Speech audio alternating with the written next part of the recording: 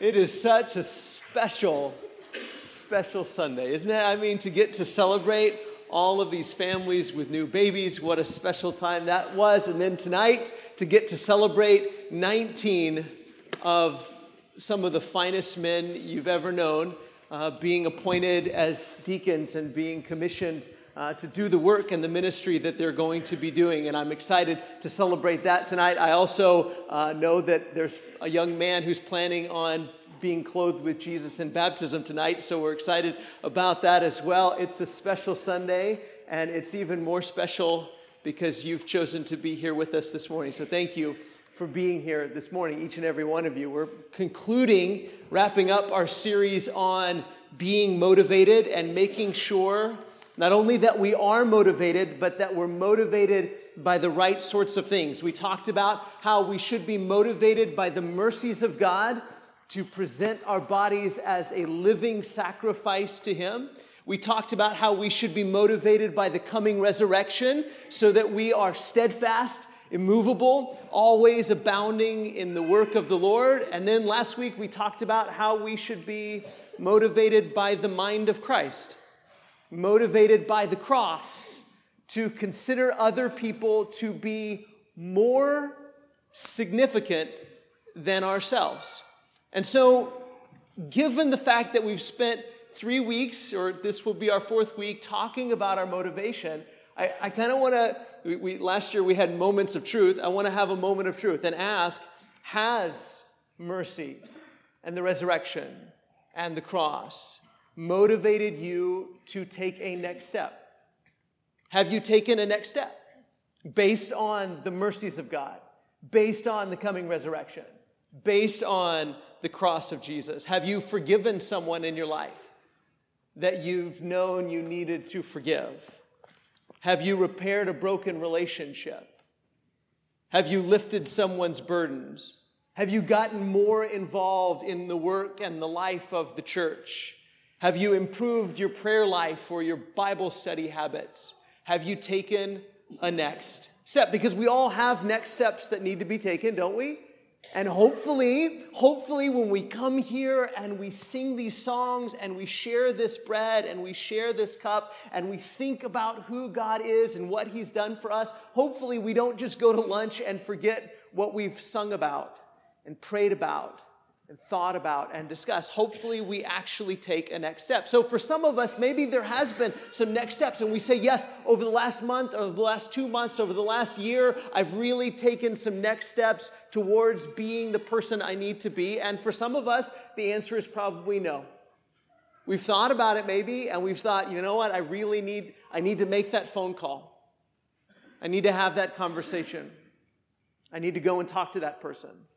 I need to start doing this more. I need to stop doing this other thing. And we've thought about it, but we haven't taken that next step. And if we've failed to take a next step, it's not because the mercy of God isn't motivating. And it's not because the resurrection isn't motivating. And it's not because the cross isn't motivating. And I want to say this, it's not because there's something wrong with you. Sometimes I think that we think, well, there's just spiritual people and non-spiritual people, and I'm just not a spiritual person. Some people get excited about all this spiritual stuff, and some people, they really just, gets in their bones, and then they do big things, but that's just not me. That's a lie. It's a lie. It isn't that these spiritual things are not motivating, and it's not because something's wrong with you. It's just that you need more of it. You need more of it. You need more mercy. You need more thoughts about the resurrection. You need more thoughts about the cross. See, sometimes when we're feeling the most unmotivated, we withdraw. We withdraw from the very people and the very place and the very activities that ought to be, as we talked about last week, remotivating, right? When we're feeling unmotivated spiritually, we have this tendency to withdraw from the church. I just don't feel like it. I just don't feel like going tonight. I just don't feel like going this morning. We withdraw from prayer. We withdraw from Bible study. And we wait until we're motivated to do it. And guess what? That motivation will never come. Prayer and Scripture are the most necessary when we feel the least motivated to engage with them. want you to think about that for just a second. Prayer and Bible study, coming together, singing songs, all of these spiritual activities that help to implant the word of truth into our hearts, into our minds, they are most necessary when you feel the least motivated to engage with them. When you feel like, I just don't feel like coming this morning, I just don't feel like singing these songs, I just don't feel like reading my Bible, I just don't feel like having a time of prayer, I don't feel like gathering my family together and praying, I don't feel like going and serving someone, that's the time you need to do it the most. Because your tank is empty. It's like you're a car and you're driving around on fumes and you say, I just don't feel like going to the gas station. Well, you should have gone a little bit earlier, but even though you didn't, now's the time. Now's the time. You need the right sort of fuel in your tank. And it is these sorts of things, the mercy of God, the coming resurrection, the cross of Jesus Christ, the mind of Christ, and these things will motivate you, not just some spiritual people out there. These things will motivate you when your tank is filled with these sorts of things. And there's no book, I think, that's more motivating and refueling than the book of Ephesians. Now, you know me, I wish we could go through the whole 6 chapters this morning in their entirety. That's what I wanted to do. As I read and reread Ephesians this week, I thought, what do I leave out of this sermon? I mean, how in the world can I possibly preach this lesson when the entire book, every single verse is chock full of what we're talking about this month? Paul wants to fill their tank and say, this is what you have in Jesus. This is who you are in Jesus. Now, because that's true, go and walk in the good works that God has prepared for you to do. The whole book. So don't just go home and just take these handful of verses. I mean, go home and read the whole book, because if you are lacking motivation, this is where you'll find it. Look at Ephesians chapter 1 and verse 3.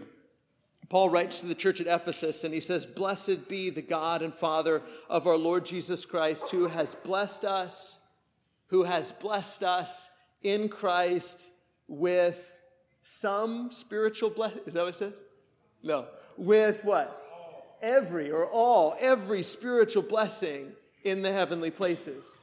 And what does that mean, in the heavenly places? I was thinking a lot about that phrase this week, and I thought, if I were to ask you, where is God? Where is God? There'd be a couple of answers that would be good answers, right? Where is God? We might say in heaven, right? In heaven. Good answer, right? God is in heaven. But then we also say, well, God is omnipresent, which means God is everywhere, right? So God is in heaven and God is everywhere. How is that? How's that the case? How is God in heaven and God is everywhere? Because in a sense, heaven is everywhere, right? Heaven is everywhere. It's just that it is an unseen place. God is here, but he's in the unseen realm, in what Scripture calls the heavenly places. And Paul says, you who are in Christ, you are blessed. You are blessed with every spiritual, that means from the Spirit, empowered by the Spirit. You are blessed with every spiritual blessing in Christ in the heavenly places. That means that in the unseen realm, in the place that you can't see, in the way that you can't see, you are more blessed than you can possibly imagine. All you can see is this, right? And what you see when you look in the mirror, and what you see when you look at other people. And maybe you might see someone who is poor and destitute and hurting. Maybe somebody that's just lived a hard life. But I'll tell you, what this passage says is if they're in Christ Jesus, then they are glorious and beautiful and blessed more than you could possibly imagine. Somebody living in a third world country with no food to eat and no shelter over their head and no clothes to wear, that's in Christ Jesus, is blessed with every spiritual blessing in the heavenly places. If you could only see how glorious they are, if you could only see how beautiful they are, if you could only see how glorious and beautiful you are. See, but we have this tendency to only think about the blessings that are in the earthly places, right? We have this tendency, when we say count your blessings, right? We say count your blessings. What do we mean? We don't mean count your blessings in the heavenly places. We mean count your blessings in the earthly places.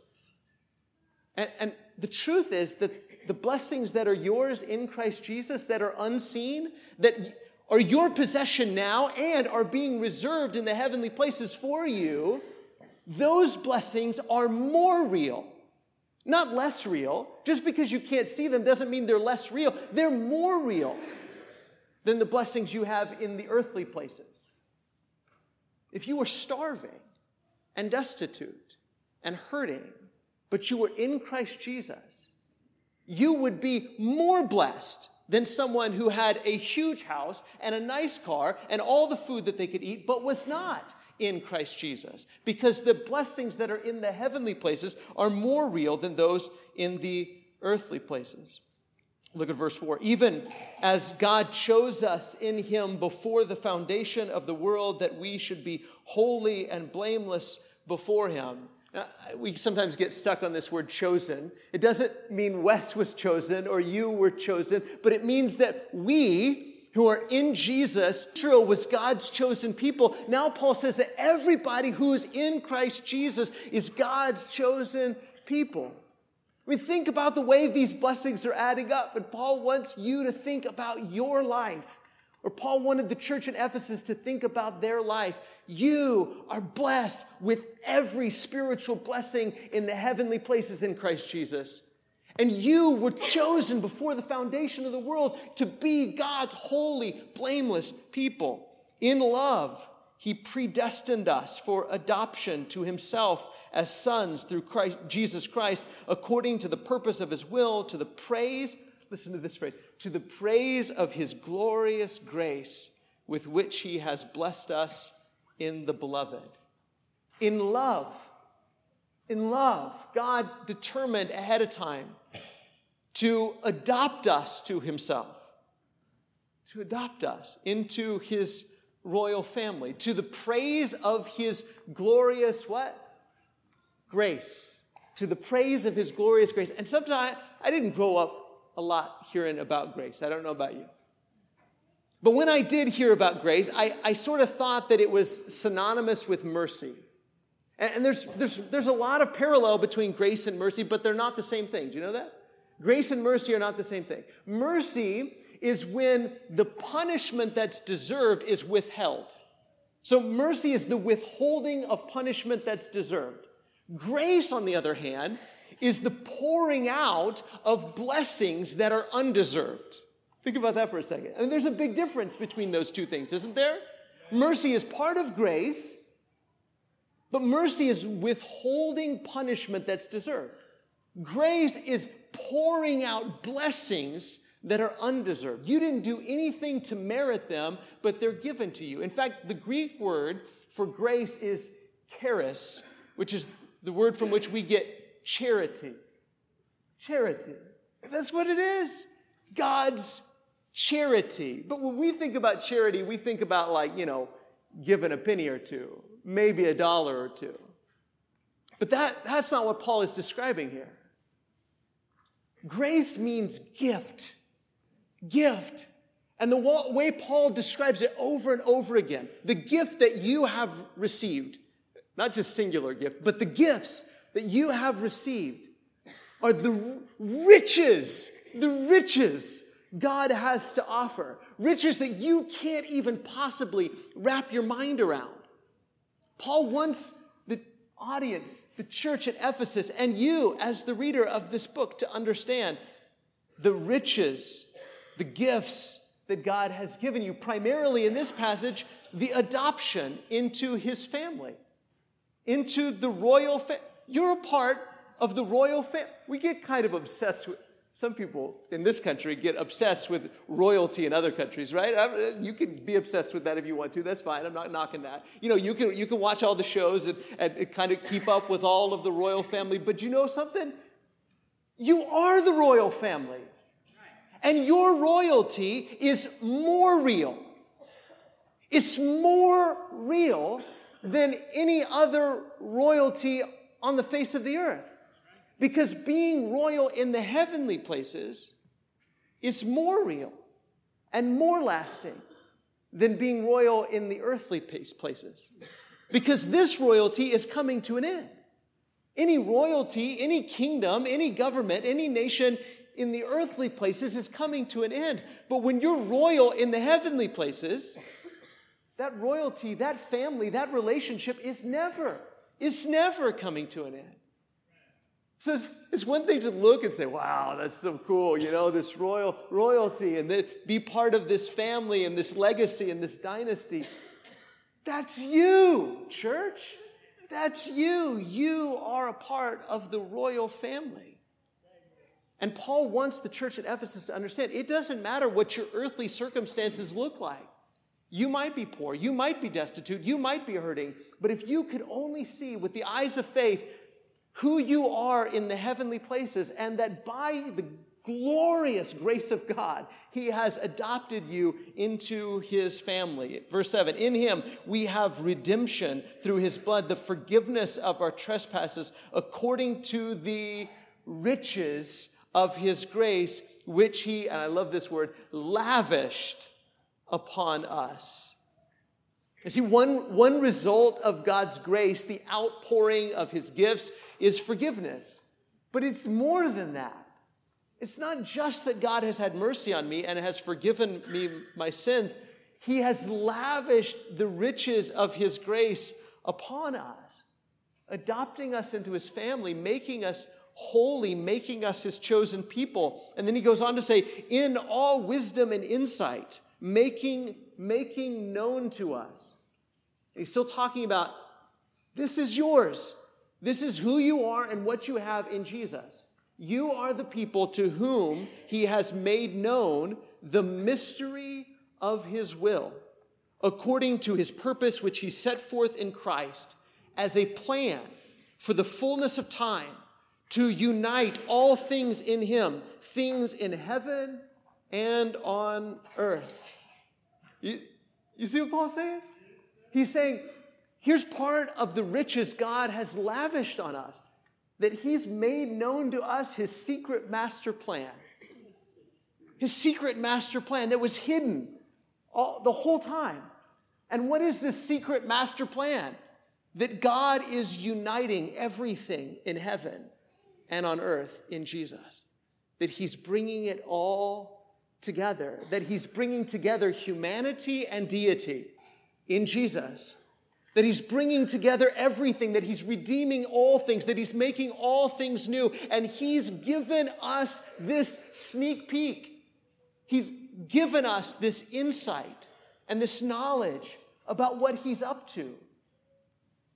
And all of this changes the way that we live. And so Paul goes on. Ephesians 1, I wish I had time to read it. Verses 16 through 23, he prays. He prays for the church at Ephesus, and he prays that they might know. I want you to know, and I'm praying that you know the hope to which you've been called. I'm praying that you know the riches of God's glorious inheritance. I'm praying that you know the immeasurable greatness of his power. Before Paul tells them anything that they should be doing, again, I know we like practical sermons and we like practical books. And just tell me what I need to do. You can't know what you need to do until you know who you are. You can't know what you need to do until you know what you have in Jesus, because I guarantee you, you will burn out and you will be unmotivated. And if you don't burn out and are unmotivated, you'll be mismotivated and you'll be motivated by all the wrong things. And so Paul wants this to get deep down into our hearts and into our minds so that you know who you are and know what you have in Jesus. And he says, this is why I'm praying that you know the hope to which you've been called. that you know the riches of God's glorious inheritance, that you know the immeasurable greatness of his power. And then in chapter 3, he prays again, verses 14 through 21, that they might allow Christ to dwell in their hearts through faith, that they might comprehend and know the love of Christ that surpasses knowledge, that they might be filled with all the fullness of God. There is no greater motivation than knowing who we are in Christ.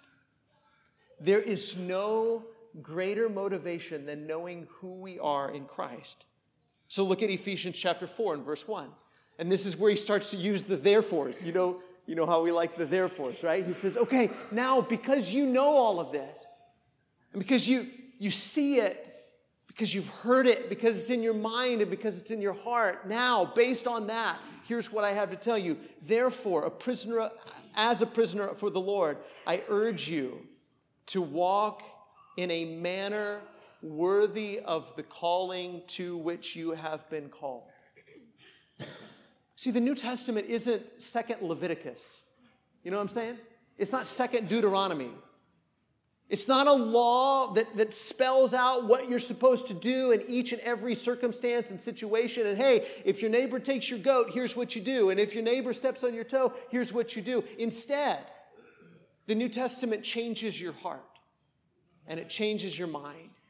And it calls you to a different way of living. More specifically, Jesus calls you to a new way of living. And you have to understand that. Paul can't just give you a set of rules, because that's not how it works, being a follower of Jesus. Instead, he says, okay, now that you know the calling to which you've been called, live in a manner worthy of that calling. Live like people that are part of a royal family. Live like a people who are filled with all the fullness of God. Live like God's chosen people. Live like people who have received his glorious riches in Christ Jesus. You have all of this. Now live like it. Live according to that calling. With all, and here's some descriptions of what it looks like. With all humility and gentleness, with patience, bearing with one another in love, eager to maintain the unity of the Spirit in the bond of peace. See, because this calling can't be lived out individually. It can't be lived out individually. This calling can only be lived out in the faith community, in the body of Jesus, in the church. And he says, this is what it looks like to live in a way that's worthy of the calling to which you've been called.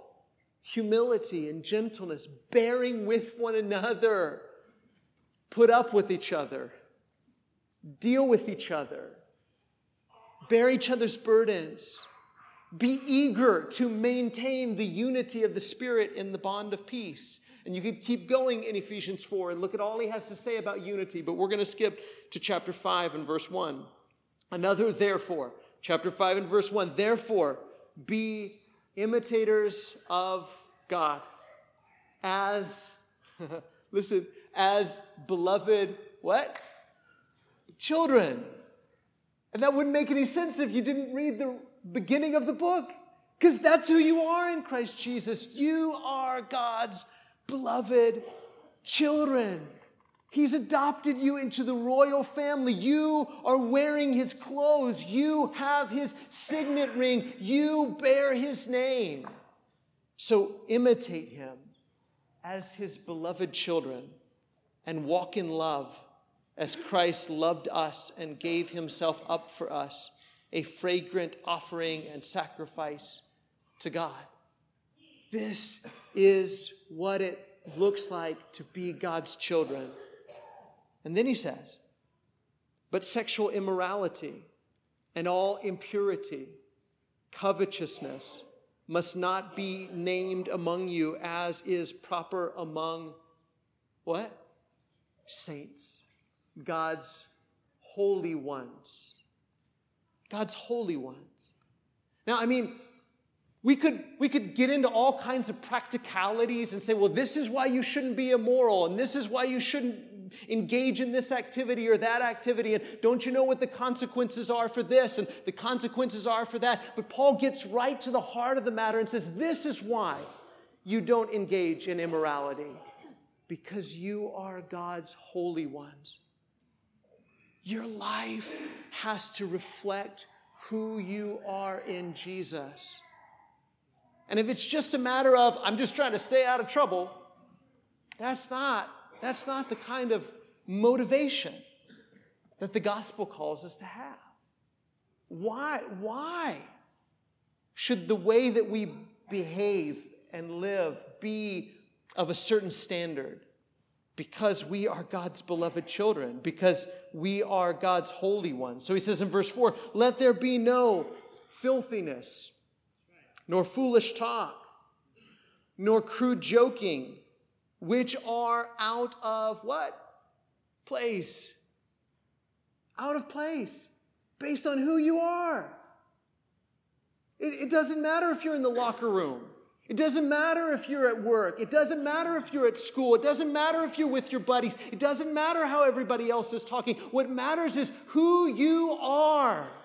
Who you're called to be in Christ Jesus. That's why your language and your talk and your joking and your words have to be different.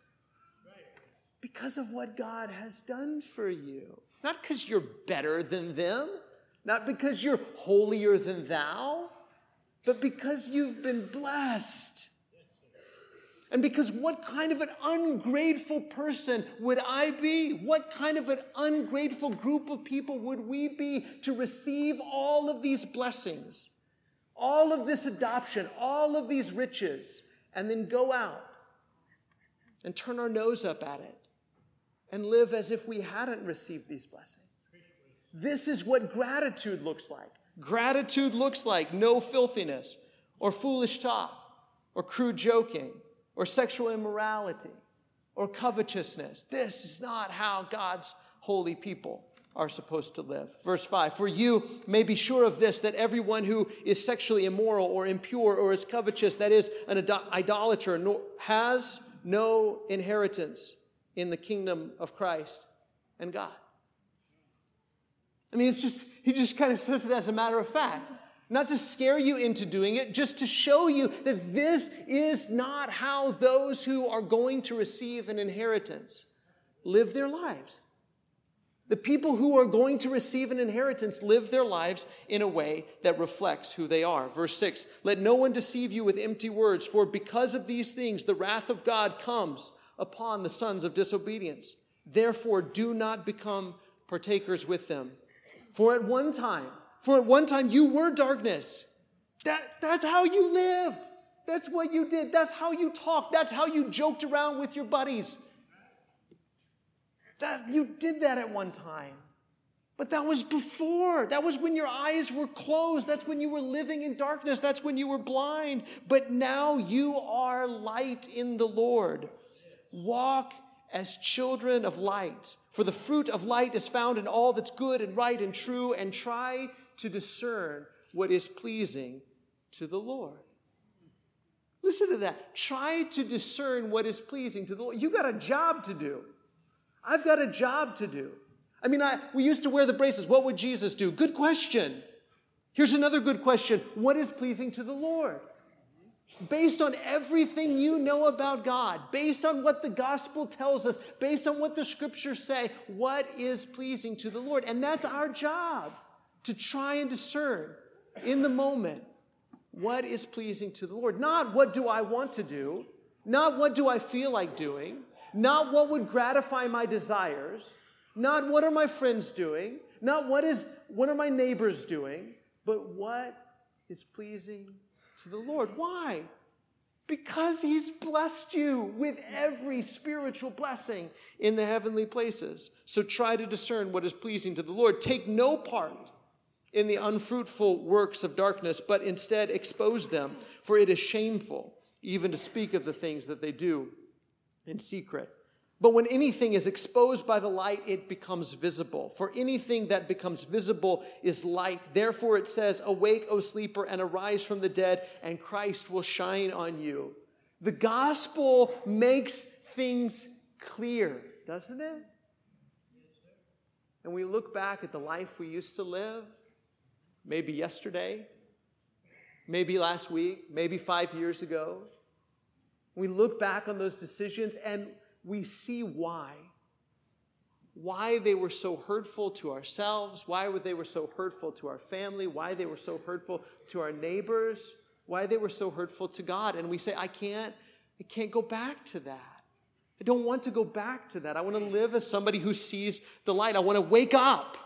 And he says, verse 15, look carefully then how you walk, not as unwise, but as wise, making the best use of the time because the days are evil. Therefore, don't be foolish, but understand what the will of the Lord is. And don't get drunk with wine, for that's debauchery, but be filled with the Spirit. You see those 3 things that he tells them to do? He says, be wise, understand what the will of the Lord is, and be filled with the Spirit. And then he goes on to describe what that looks like or how you do that. Be filled with the Spirit. Addressing one another in psalms and hymns and spiritual songs. Singing and making melody to the Lord with your heart. Giving thanks always and for everything to God the Father in the name of our Lord Jesus Christ. Submitting to one another out of reverence for Christ. When we sing about this grace, when we sing about what God has done for us, when we sing about how God has changed us, we're filled with the Spirit to go out and to live wise and discerning lives. So here's the thought I want to end with this morning. Motivated. God wants us to be motivated by who God's grace has made us. So let's remind ourselves, before we make any decision this week, as we make every decision this week, I want to be motivated by who God's grace has made me. And you can't do that unless you know, right? You can't make a decision based on this. You can't make a decision motivated by this unless you know who God's grace has made you. Who are you because of Jesus? You are adopted into the family of God. You are one who has received every spiritual blessing in the heavenly places. You are one that's part of the royal family. You're one who has received mercy, the riches of God's grace has been lavished on you. Let those truths motivate you to walk in the good works that God has prepared for you to do. Maybe you grew up being motivated by fear. I know a lot of my decisions, spiritually speaking, were motivated by fear.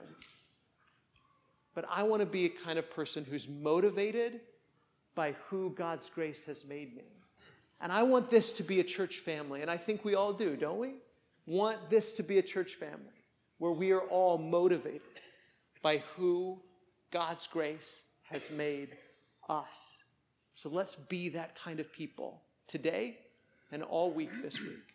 Maybe there's somebody here this morning that's ready to receive the glorious riches of God's grace, to receive his mercy and forgiveness, to be adopted into his family, or maybe you just need prayers or encouragement. But if we can help you in any way, now's a great opportunity to come forward as we stand and sing.